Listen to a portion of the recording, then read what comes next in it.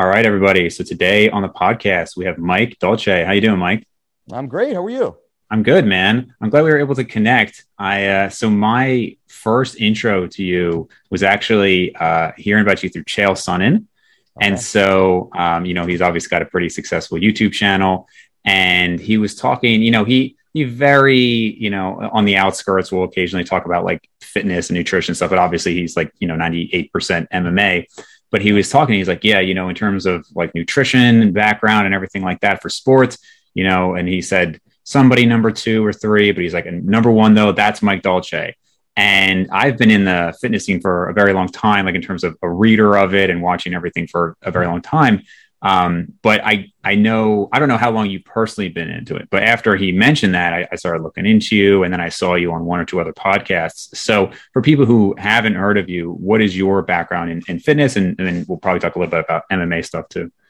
Well, I'm best known for my work with mixed martial artists, athletes like Chael Sonnen competing in the UFC or the larger organizations. We also work with college wrestlers, international level wrestlers. The point is, we were known for working with weight class oriented athletes, typically in combat sports.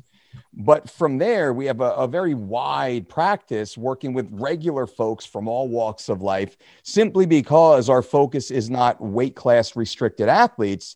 It just so happened that our foundational principles and programs worked extremely well for that niche extreme level of weight management. So we kind of blew up in that area, became known in that area when really, and I think you will talk deeper in the basic principles. What we focus on is just the general health of the organism, regardless of what your goal is, short-term goal, long-term goal is per se. So from there, we've just enjoyed the growth of fitness media, social media. And now we're more of a digital media company, let's say, because we put out so much content directed to a wide variety of audiences. Right. So at this point, would you say that you work with a lot of, not necessarily Gen Pop, but non-athletes with, like physique goals, or are you still primarily athletes? No, that's the funny thing. The athletes we've ever worked with, and we've worked with hundreds of high-level athletes over the years, is a tiny percentage of the humans we work with. So we have a team of registered dietitians and exercise physiologists and certified trainers and doctors of physical therapy even that are a part of our team and help with clients who just had a bad visit to their doctor. They're overcoming some sort of maybe postnatal issues, really anyone in between. Okay. Some happen to be elite athletes or Hollywood actors and actresses and individuals with means, higher level corporate titans, let's say, that they understand the difference in optimal living, and they bring in someone like myself, and there's probably some others out there that are similar.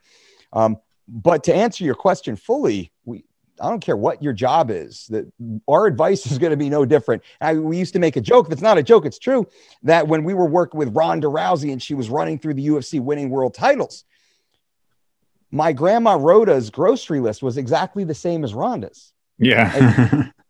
Now the timing and the proportion that Rhonda ate was slightly different. Grandma was in, like grandma pool aerobics when Rhonda was hitting like hard freestyle laps for time at 5 a.m. to get ready for fights and whatnot. So maybe that's a little more descriptive of what we do. That's awesome. So I guess if I have any like niche, I would say that I fall in, and it almost has a negative connotation now, not entirely, but there's like the evidence-based fitness industry. And I say it's almost got a negative connotation now because some people have taken it so far that they're like, well, unless I have a study saying this exact thing, any other interpretation or any other method is flawed. And I don't think that's really accurate. I think evidence-based should be taken into account, obviously studies, but I think anecdote can be relevant. I think personal experience and as a coach's experience, that all factors in. But the reason I bring that up is because I remember, I think there was maybe a dispute between you and Layne Norton, or maybe some disagreements about some things. And I think you probably have different philosophies. I don't know the details of it, but I see you chuckling. So maybe there's more to it. I'm always happy to talk about Dr. Layne. Okay. Well, maybe that is something to go into. So what would you say? Because I think his views are very representative of that evidence-based industry. Where are some things that maybe you disagree with him or that industry in terms of the nutritional approach? I would disagree with that. I think in many ways, Lane's issue with me has nothing to do with fundamental nutrition and dietetics principles. Lane's issue with me always seemed more personal. Lane was saying negative things about me simply because I believe I rose to prominence inside any sport. It happened to be the sport of MMA, and I became rather popular. I was on the Joe Rogan show twice, and Lane would say bad things about guys like me or guys like Rob Wolf, and Rogan only like getting people that confirm his bias on the show. And people like, Lane, why aren't you on Rogan next? And he would say like even kind of like shade Rogan back in the early days. And that's all out there on Twitter. People can certainly find it and do a search of Lane's tweets. You'll see most of his stuff I don't disagree with, which means most of my stuff is very similar, probably similar macro ratios, although we talk about micronutrient sufficiency before macros really matter, because we try and educate people on eating healthful, high net nutrient foods, avoiding the highly palatable, low net nutrient foods, right? So that's more of our education approach, but we probably end up in a similar macro ratio. I disagree with artificial sweeteners, let's say, and preservatives and all the extras that are not necessary. Now, I work in the higher level of the fitness industry with some of the largest fitness-based companies on the planet. And I understand, and I'm sat in the board meetings and the R&D meetings, and I understand the price point of sucralose as opposed to maybe a monk fruit. I understand the time and the level of expertise and the care and integrity, I believe, of the individuals in that room when we do decide to put out a product. Now, artificial sweeteners and all these preservatives, these do nothing for the human, for the end user. They simply pad the margin of the company. We're all here to make money.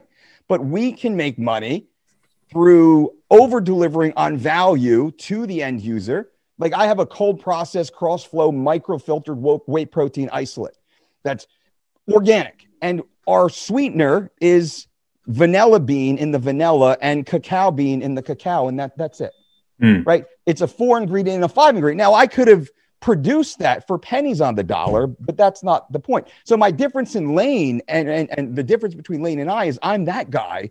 Lane's the guy that's going to throw a bunch of sucralose and aspartame and all the synthetics and the red and the blue number 5s into a product to squeeze the end user. Now, I don't disrespect the end user like that. That's the difference. He's that guy. I'm this guy. So he threw shade at me in the very beginning. I never said anything bad about him, really. But he continues on. Now, I'm happy to go deeper into the difference in personalities between Lane and I, but I don't find Lane to be a credible or honorable human. And I think that detracts from his work, which is fine enough, but it's more of a blank bodybuilding, lazier style than truly educating the end user in how the human body actually works and how it should be fed, the importance of high net nutrient foods, micronutrients, and phytochemicals.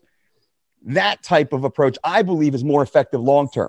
So that's my little diatribe or response. Yeah, no, that's interesting. I've never spoken about it before, really, like that. Yeah, I didn't. That's what I was going to say. I didn't know it really was to that level, but it is interesting when you say about like the Joe Rogan. I know that Lane had thrown, I guess you could say, shade towards Joe in the past. And I was actually thinking this because I watched not a ton of Joe Rogan, but a decent amount. I like, his podcast. And I was thinking, when you're at that level where it obviously benefits people to go on his show, I wonder how authentic he feels people can be with him. And even, at your level of success or even at Lane's, like, and this is not a fitness topic as much as it is just like an interpersonal topic. But when you have that much success, you probably wonder, are people being real with me? And Lane's not the only person where I've seen people maybe crap on Joe Rogan, but then they have the opportunity to go on and then they act like, we're such good friends. You see that a lot just because obviously there's an incentive there. So I just wonder at your level of success or Joe Rogan's, if it's hard to, choose your friends wisely. Well, I'd say it's a matter of integrity. When I deal with Joe, it's straightforward. That's it. Joe's awesome. To be on Joe's show is an amazing boost to the career. But I disagree with a lot of what Joe says about maybe keto or extreme carbs or the higher fluctuation of dietary principles. I'm more of a slow and steady swing the axe kind of guy. And I can support that through evidence. But Joe knows that. right? It's straightforward. That's how I think real men talk, people of integrity talk. And again, you look at Lane's tweets and comments and shading Joe, then Joe puts him on and Joe's the best ever. What kind of dude is that? What kind of guy is that? Like, what kind of human is that? That's not my kind of dude. Do you think when it comes to these things like artificial sweeteners and preservatives, is it more for you that you don't like adding them because there's maybe better options and they're not helpful, or you actually find harm in an aspartame or a sucralose, things like that? Both. Now, the data clearly shows artificial sweeteners and synthetic toxic chemicals, as we like to say, in the food supply to varying degrees, but more so through time and accumulation, have at the very least a negative impact on the digestive environment, the microbiome, if you will. And it causes a series of inflammatory responses at the very least. We can all, as intelligent men and women of science, we can agree on that. All the data is out there if you look for that data. Now, if you try and say that 300 calories is 300 calories, whether it's synthetics or not, therefore this macro program works, and these two individuals did the same thing and they had the same results over 3 months, 6 months, what have you, you can use data to make that same argument. I don't care about that, because we can have that exact same outcome with high net nutrient, life affirming foods. Educating humans how to truly feed them, not to slap synthetic toxic chemicals in neon green dye and drinking that down because, quote, they're an athlete. We're not going to teach that. Why would we? If I'm on a battlefield or dying in the Sahara, maybe I'll grab one of those. But if I have Whole Foods 11 minutes from my house and Instacart delivery and shit, a garden in my backyard, yeah, that's how we teach. That's how we educate. So I think much of I think our success, but also our differences, and why a lot of the other, entities, individuals, and personalities don't understand us, is because they're not looking at the same data that we are. We're looking at very valid data. You're a man of science. Yeah, everything I'm saying is correct about the microbiome and the inflammatory responses. And that carries over, I believe, to a higher level of systemic inflammation that has other cascading effects in other systems of the body. Maybe it's cognitive, maybe it's emotional, maybe it's waste delivery and removal. Who knows? That carries over. So again, why not just eat the real food?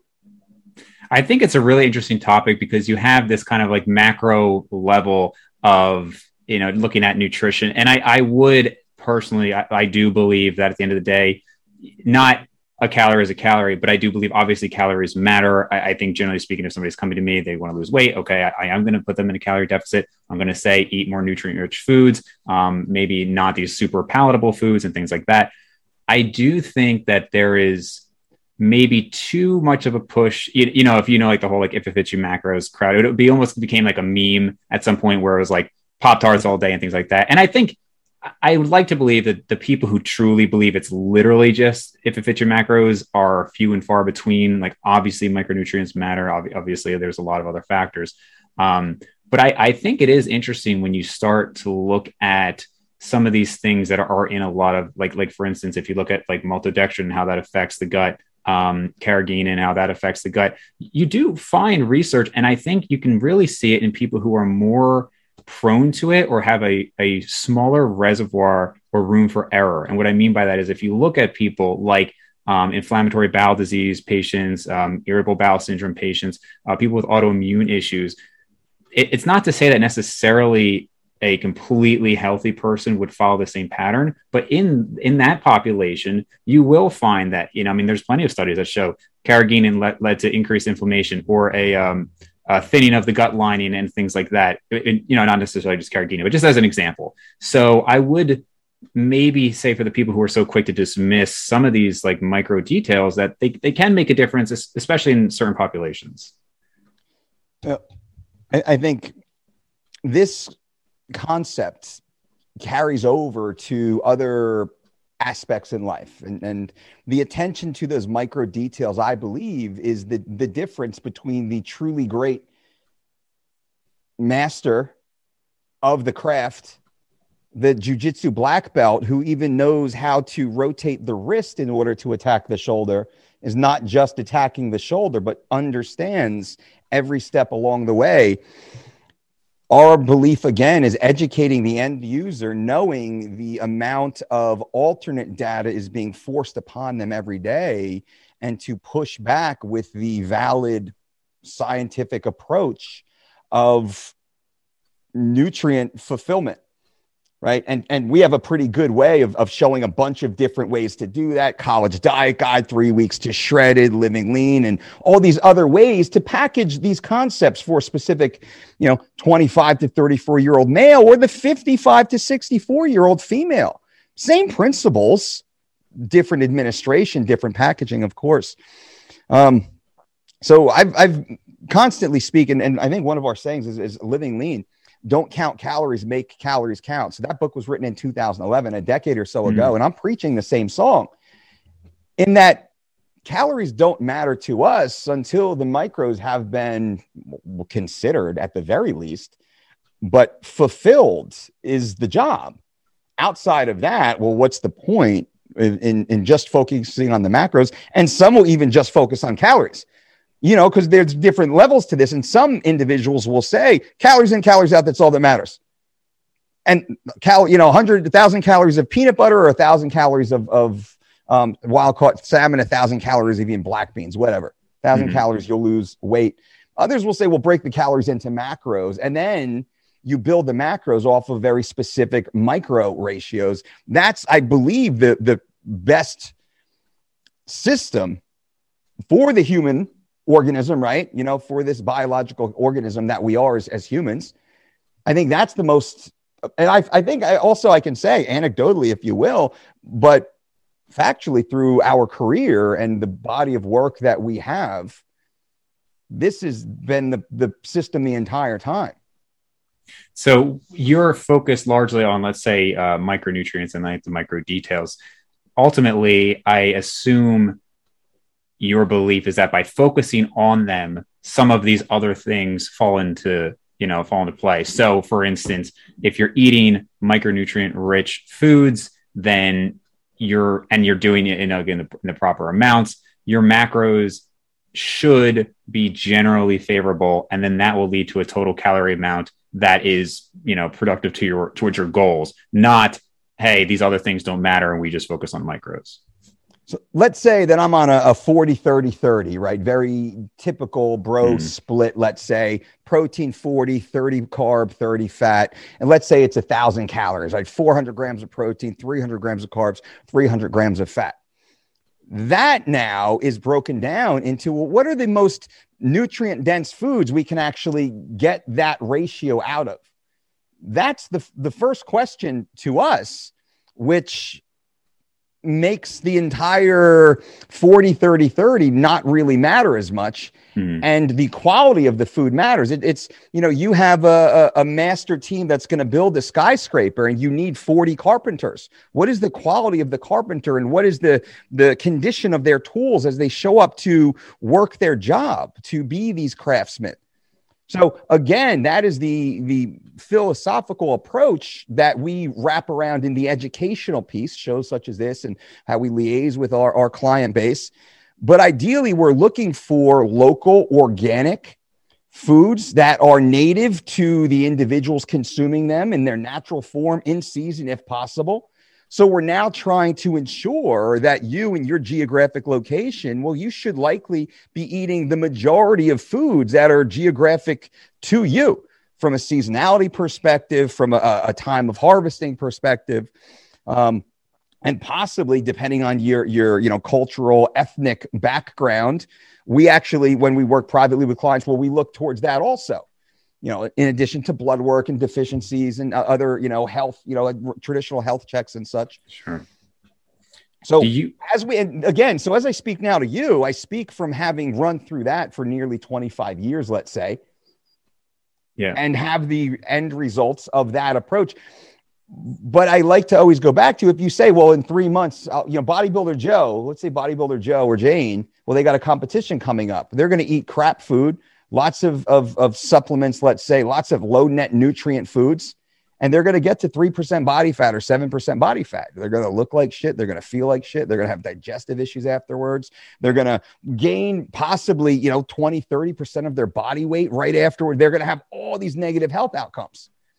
And I believe that is all tied in, or that, again, that's an extreme example, but that's what we see in general population who go on these extreme macro Pop-Tart, ice cream, Oreo cookie, sugar-free maple syrup, these type of food programs, we see the massive bounce afterwards. So I'm hearing some principles that fall in line with like a lot of what Stan Efferding talks about, vertical diet. I don't know how much you've looked into that. Do you find that you two are on the same page with some of this stuff, if you're familiar with Stan? I am familiar with Stan. I know Stan well and consider Stan a friend. He's been on my show quite a few times, and we hang out together. I don't know. It's funny because I don't know the exact confines of the vertical diet. My fault for not having read it, but I've said I'm going to have Stan on the show, and I want him to explain it. That being said, there's a lot of similarities that we have, but at the same time, Stan, and he and I have spoken about this, where Stan, here's a great one, I think, to show the example. Stan will talk about having Wonder Bread, white bread after a workout to get a carb push. Now, I understand completely. And certain athletes at certain times, we do the exact same thing, except of Wonder Bread, white bread. We will use an organic jasmine white rice for a similar effect with something that is on the healthier side of the equation. And our philosophy is to always teach you to make the healthier decision. I'm surprised that he, because I don't know a ton about, I've had Stan on the podcast. I know about the vertical diet. I'm really surprised to hear that he was suggesting white bread after. Maybe it was like just for a specific circumstance, but I thought he was all about the white rice too. And he's in the vertical diet. I know this because he told me. He actually gave me credit for the adoption of the white rice, where we'll actually blend it like in a coffee grinder and a bean grinder. We'll blend white rice in that. You can mix it. Pro tip: you can mix it to your smoothies. You don't need a waxy maize or any of these other synthetics. So this is, again, my team and I coming up with the more natural, the healthier, the more life-affirming foods, instead of just the easy, lazy, synthetic, toxic chemical, garbage that's out there. That's interesting. Okay. I've seen Stan, I don't know if he still is, but I saw he and John Jones were working together for a while as John was bulking up to heavyweight. I don't know. Do you have any communication with John Jones? I do, as a friendly acquaintance will say, two guys who work in the same industry, but we don't text each other. We see each other. We'll chit chat for a few minutes in the hotel lobby or in the gym. Yeah. What's he doing with heavyweight, man? You think he's going to finally fight? I think so. I think they did the right thing. They took the time to get John bigger and then to let John settle into that weight. And that was a smart move. Yeah. How it's good. I would say it's going to take a year for John to just get to that weight, settle into the weight, and then start thinking about fighting at that weight, right? If we're really thinking about it. Now, you can rush it. Athlete like John Jones, that's one of the most talented athletes ever, right? Yep. John Jones is amazing. What he's done, his body of work is one of the best still. But I think him fighting, as early as that July 4th card might be a little early, because he's got to be damn near in fight prep time now, if that's the case. But probably next fall to winter, I think, would be more ideal. Does he have a fight planned? Do they even have anybody in line for him? As far as I know, not yet. I've heard some names and some talk behind the scenes. You get the text. Did you hear about this? But nothing. I feel like him, because you got Gane versus Ngannou right now. I feel like Stipe versus Jones makes all the sense in the world. I don't know if John would turn that down or if he only wants to fight for the title. I think that'd be an awesome fight. I agree. I think that's the fight to make. And that if Stipe can beat John, Stipe, again, he's the immediate number one contender. If John wins, well, that's one of the biggest heavyweight fight in a decade, maybe in years for sure, since Kane versus Brock. Mm-hmm. Who do you have for Ngannou versus Gane? I'm going to say Gane. Yeah. I'm going to say Gane just because I think Gane, as talented as Ngannou is, there's a lot of blind spots in Ngannou's game. He's overly aggressive, maybe at certain points, overly reckless, a lot of holes when he punches. And I think the person to beat him is someone who's patient with that power that Gane has, right? I mean, that's one shot crush power. And Ngannou has that also. Stipe didn't really have that as much, I don't think. No. Right? Stipe's awesome in his own way, though. Mm-hmm. So I think it's man, but heavyweights, they always say 4 ounce gloves at flyweight. Anything can happen at heavyweight. It's who knows? Yeah, I think like technically Gane, most people, it seems like generally people agree Gane is the better fighter. But then when you got 30 pounds and all that power in Ngannou, it's just like, who knows, right? Exactly like you said. Yeah, I've stood next to Ngannou, man. That dude is it's a different level. It's a different level of human. It's, you go to an NBA, stand around some NBA folks. Yeah. The tallest kid in your high school is the shortest kid on an NBA team. Right. Yeah, it's bizarre. So I know you've had, like you said, you worked with Chael, you worked with Ronda, and like two of the greatest, right? If you were to say a debate now, I'm a Khabib fan, like I'm a big Khabib fan, and so I was upset to see him retire. And now Islam, it's kind of like following through that. But to me, if I had to say like who's the best, right? You got like Anderson Silva, GSP. I'd say Usman is now in the running, and then a lot of people talk about John Jones. I think, given that you have some people like GSP, multiple weight classes and things like that, there's more of an argument. It's hard for me to say Khabib's the best ever in terms of his accolades, but to me, nobody's ever been as dominant as Khabib. I just thought like the way he was just like through everybody, and I even think that with Poirier fighting this weekend, it's like, man, if Poirier wins, he's got to know he's still second best, right? Like if he wins this weekend, it's just like, you're second best. But I just wanted to get your thoughts on maybe like who you think is the best maybe overall versus like accolades and domination.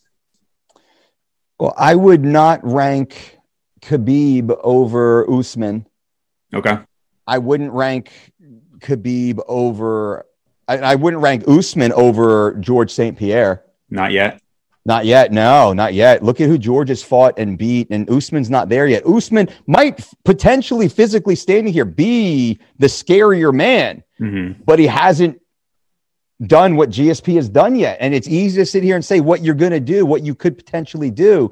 But how many people left their potential at home, lost their potential on the way to the venue? That stuff happens over a period of time. GSP was at the top for a while, but I wouldn't put GSP above John Jones either. Okay. John Jones is leaps and bounds competitively better than George. George in terms of what he's done? In terms of what he's done, who he fought. Look at who John fought, the number of former champions John fought and beat convincingly throughout his career compared to George. Not George's fault. George fought Diaz and Condit and Koscheck, great fighters. Matt Serra beat him. John's only loss was a win, beating up Matt Hamill, Big Brother style, right? So John, in my opinion, of course, is better than George. George is the athlete I use as my reference, though, when I talk about greatness in the great champions. I always point to George because George has so much more than John in the totality of his life and his career. And maybe hopefully John pulls it together. George is the example, but I would not put John Jones, greatest of all time. I would not put John Jones over Chael Peace on it. Because Chael is the true GOAT of all MMA. The totality of his work, what he's done, is by far undisputed, right? Biggest arms in the game, too, by the way. Try and pull that off. Now, I will say, as a friend and teammate of Chael since 2004, a training partner, a coach, and an athlete under Chael, I truly believe Chael's the greatest fighter on the planet ever to live. Why is that? Because I saw Chael beat up all the other greats inside that big red barn in Gresham, Oregon, in the back of Matt Linland's USA Auto Sales, the big pole barn. And those who know what that place is and what happened there. I saw Chael Sonnen beat every single human walk in that door with no problem. And some of the greats, and not to kiss and tell, but every big name, every big titleist. So Chael in a parking lot versus any of these folks. Yeah. I know who's walking away, right? So I will put that out there, and that is true. And anyone else who's in that room, they're going to nod their head, like it or not, because usually taking a beating, they've been at the bottom of one of those, and they can't say anything about it. I like Chael. I will say that. So I started watching his channel, and after like a few episodes, the scientific minded, following nutrition, all this stuff person in me would hear him say some things that that maybe weren't completely accurate, that I was like annoyed by.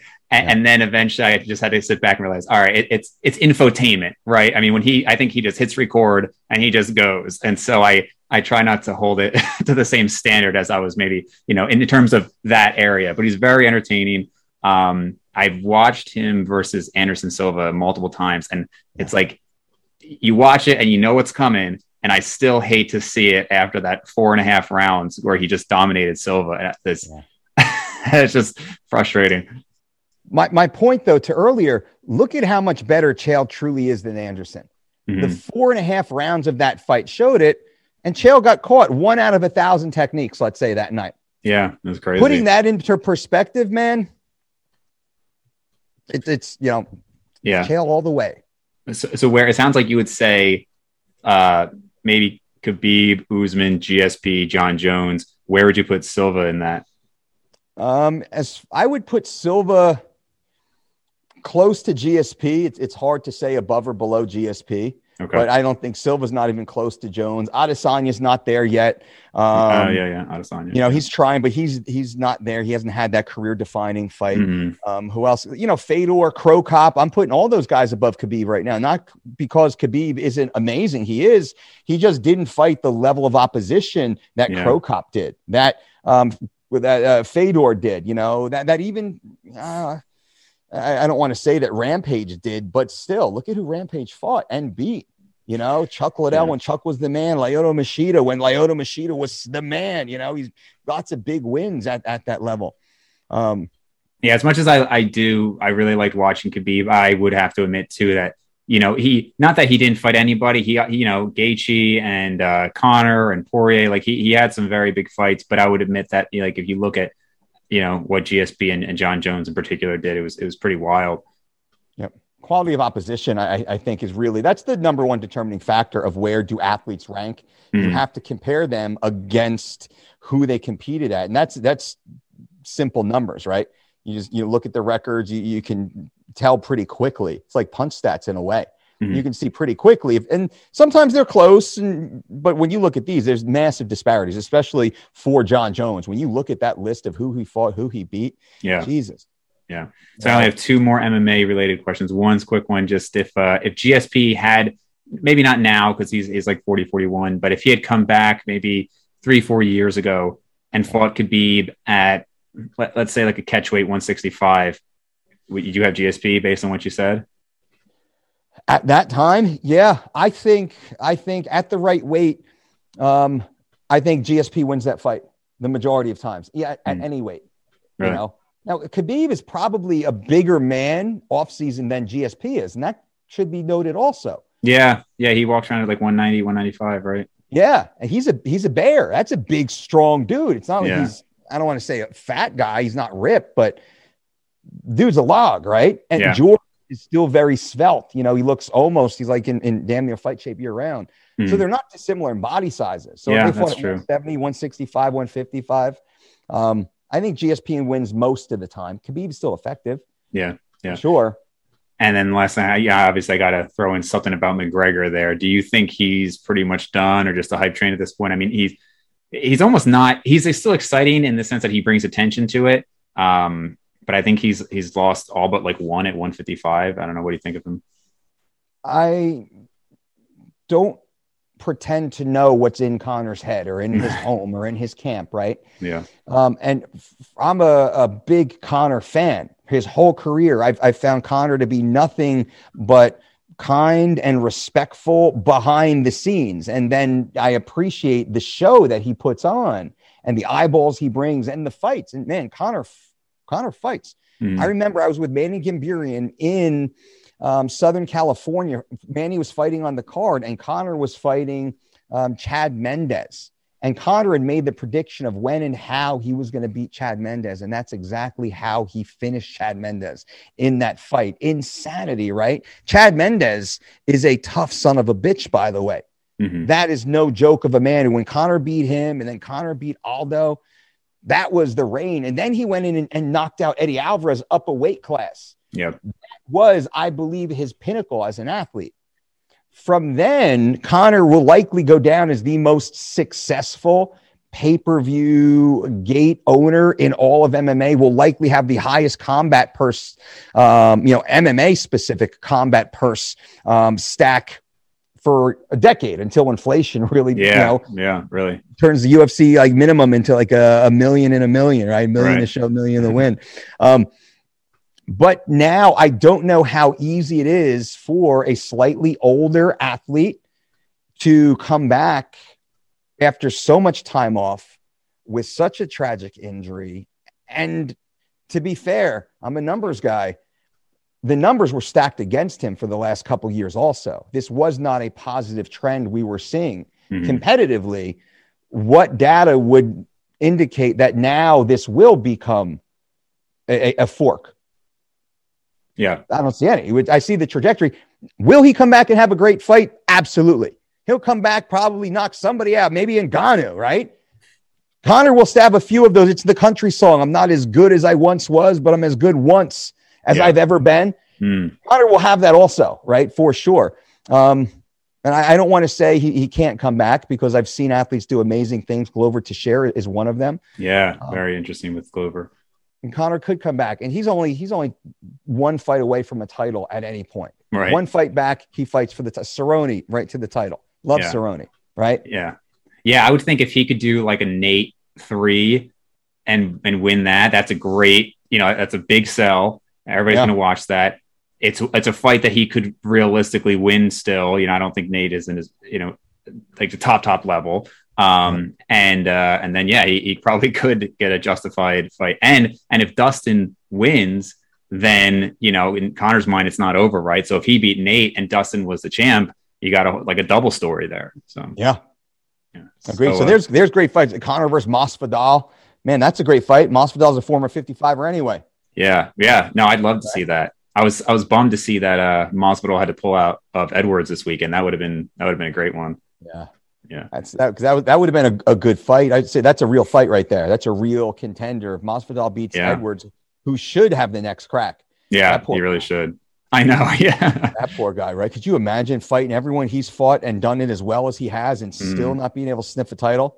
Yeah, that's kind of when you look at like, is it just like completely just like how do you justify not giving that guy a title at this point? Like you said, it's sad for him. Yeah, agreed. So you mentioned you're a numbers guy. I'm definitely very analytical numbers guy myself. So when you look at it, whether it's blood work or whether it's, I don't know what else you guys track, but would you say that it's largely programs and routines you give, or is it like a weekly, like, hey, let's track these numbers. Now we have to adjust nutrition based on this. Let's track these numbers. Now we have to adjust your training based on this. Like, how analytical do you go with individuals? Well, what we first do is probably similar to you and most in the health field. I am not a medical doctor, right? This is not medical advice, and we're very clear about that.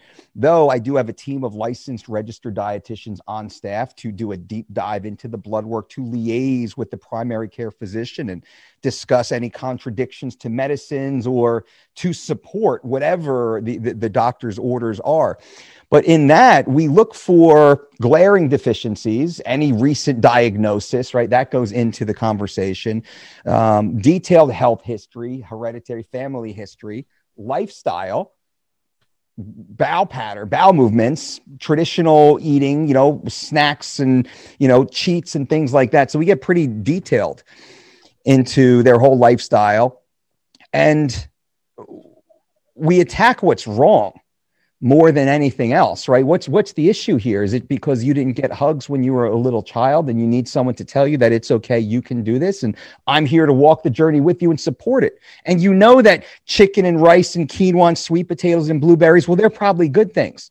And bagels and ice cream and wine with the girls and wings and beers and chips and queso, well, that's the bad stuff. And you already know that, and you self-loathe and eat that at 11 at night in your kitchen. Well, we're going to have that conversation. But if it's someone who's like, man, I don't know what's going on, I'm slow and sluggish all the time, my meals are on point, like things are good, and we look and say, well, shit, you have a massive vitamin B deficiency. I mean, duh, like what a quick, easy fix. Talk to your doctor, but consider a B complex out of the gate, right?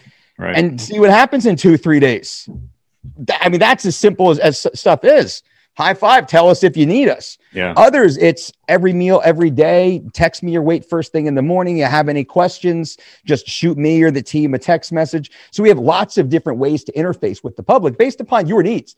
Like, we're here. What do you need? We have online platforms and automated nutrition and diet programs, which are of the best because they're created by dietitians, not coders and fitness marketers. They're actually created by a healthcare team that's then delivered through coders and not even marketers, because we don't really market, right? Yeah. We don't chase you around with web crawlers and Facebook pop-ups and all that other, not shit, but we don't do that.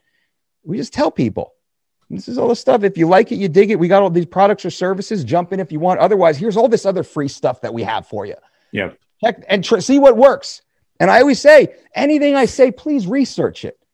Research it. Prove me wrong, because I believe you're just going to prove me right by trying to, like synthetic toxic chemicals or sucralose. Does sucralose have a negative impact on the digestive system? Well, let me look down. Dolce said it does. Fuck, you know what? It actually does. It does enough so that it doesn't make sense to consume it. And I should probably consume more bioavailable foods that are local and naturally harvested in the soil that my kids are playing in right now anyway. That just seems to make more sense. So again, to close, we meet people where they are in the journey. We have the time, the experience, the resources, the manpower to just help you. Like I said, Sony calls us. They got their famous superheroes got to have a sexy man scene, and he's been in Bad Boy, status the last couple weeks. Super bloat, like, yeah, we'll fix that too, Yeah. So that's what we do. So every day is pretty cool here. But again, we're just focused on helping people live longer lives better. That's it. I guess I think the overall approach, like I am somebody who likes to take a holistic approach and look at all factors. I probably would say I'm maybe a little bit more lenient in terms of allowing some things. Like, I think somebody, obviously it's definitely a Layne Norton, but even somebody like a Peter Attia, if you're familiar with him, would say, there's, for instance, aspartame, right? There's so many studies on aspartame that generally recognize them as being safe. Now, if somebody said to me, hey, I want it to be ideal, I'm going to say have the water over the diet soda. But I'm probably not going to say that I think diet soda is like the end of the world, which you and I might just disagree there. I don't know. Define the end of the world. Are we defining better, or are we defining good enough?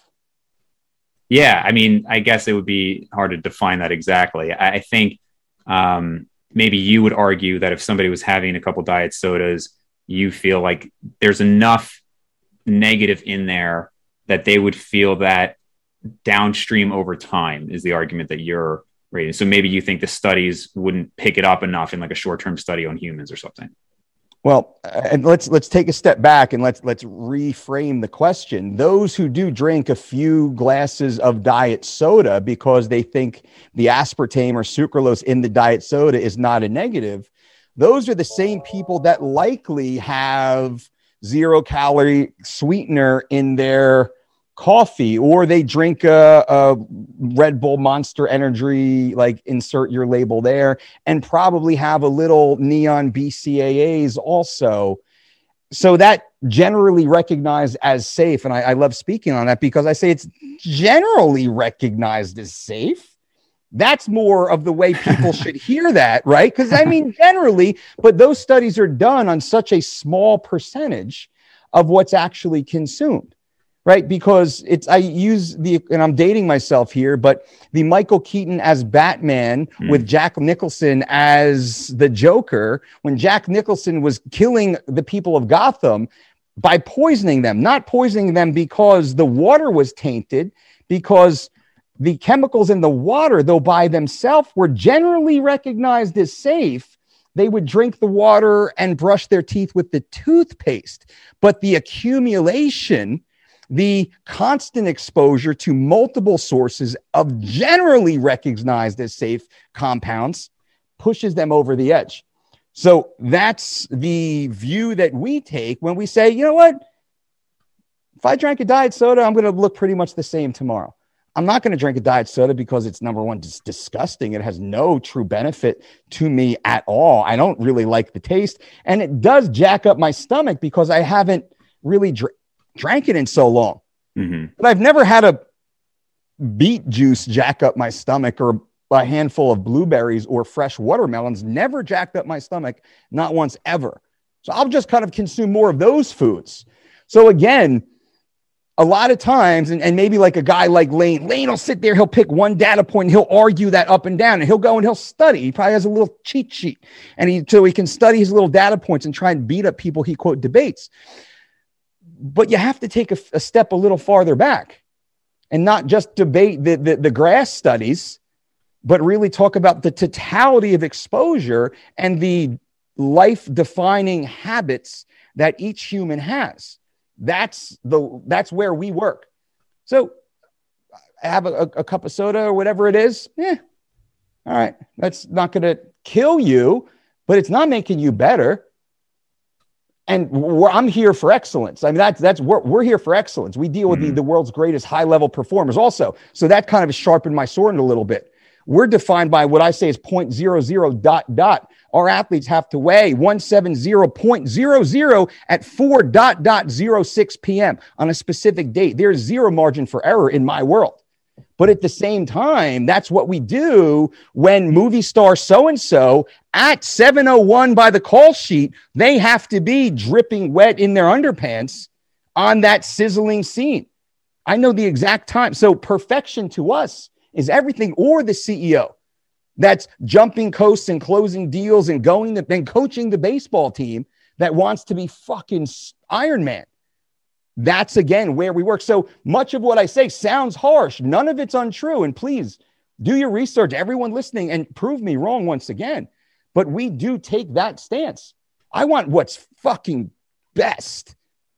Period. The end. And that's what I'm going to educate. Now, if you're an adult, it's up to you to make the decision. And we say we must be intentional with our decisions. We must be mindful of the consequences of those decisions, and we must be accountable to those consequences. They were of our choice. Now, if you want to drink the soda, go ahead. That's up to you. I'm not.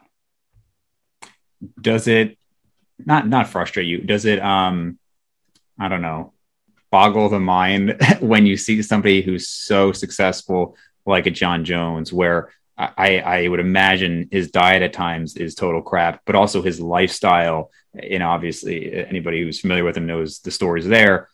Does it make you think, like, how much better could he even be if he was doing all this stuff optimally? Like, it's almost amazing that because something I do talk about a lot on the channel is genetics. And I think it would be foolish to think that there's not a huge genetic component to a lot of things, especially athletic endeavors, right? Obviously he has stellar genetics and both of his brothers are in the NFL. But you have to wonder, like, man, what if he wasn't going on these benders and doing cocaine and all these other things? Being around the alphas for so long, I'm not. Well, I'm an alpha in my own world. I'm not a genetic elite, let's say.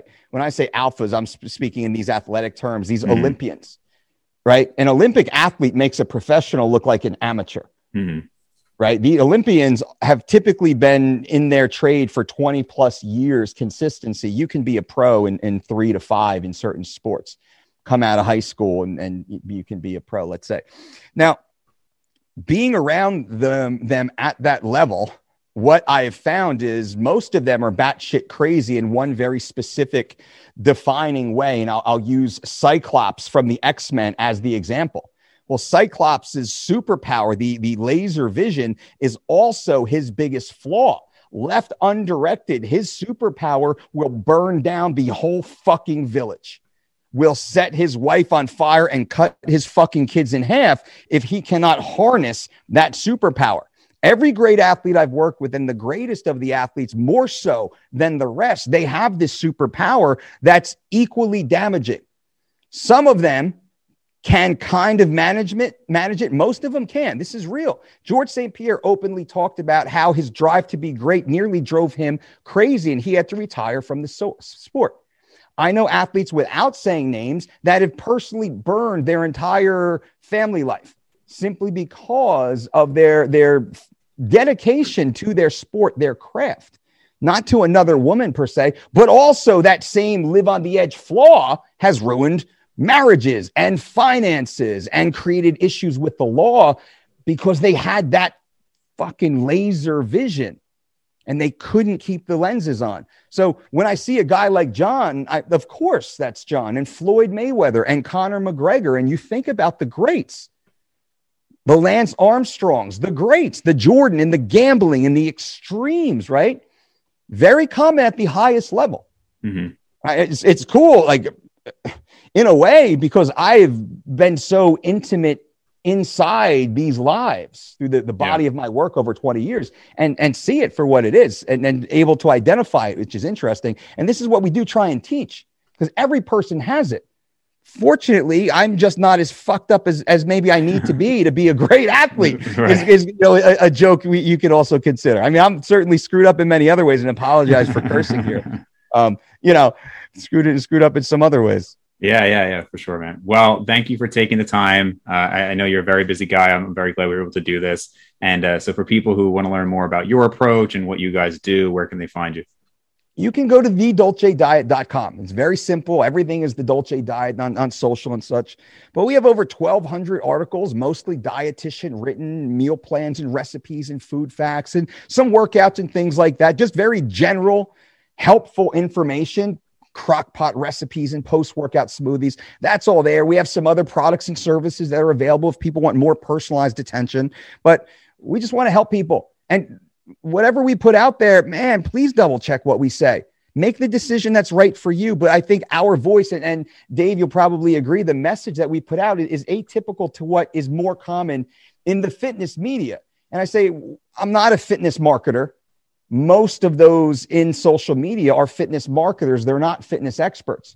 And, humbly, I think my body of work can at least say, well, I'm a fitness expert that has an opinion and a perspective that you should at least listen to it before you decide to put sugar-free maple syrup on your whey protein pancakes with, confectionery sugar or whatever the hell else you're adding this week. Right. All right. Well, thank you, Mike. And we will definitely have links below to all of your stuff. I appreciate it, brother. It's a blast. I'm glad we finally got a chance to hook up. Definitely.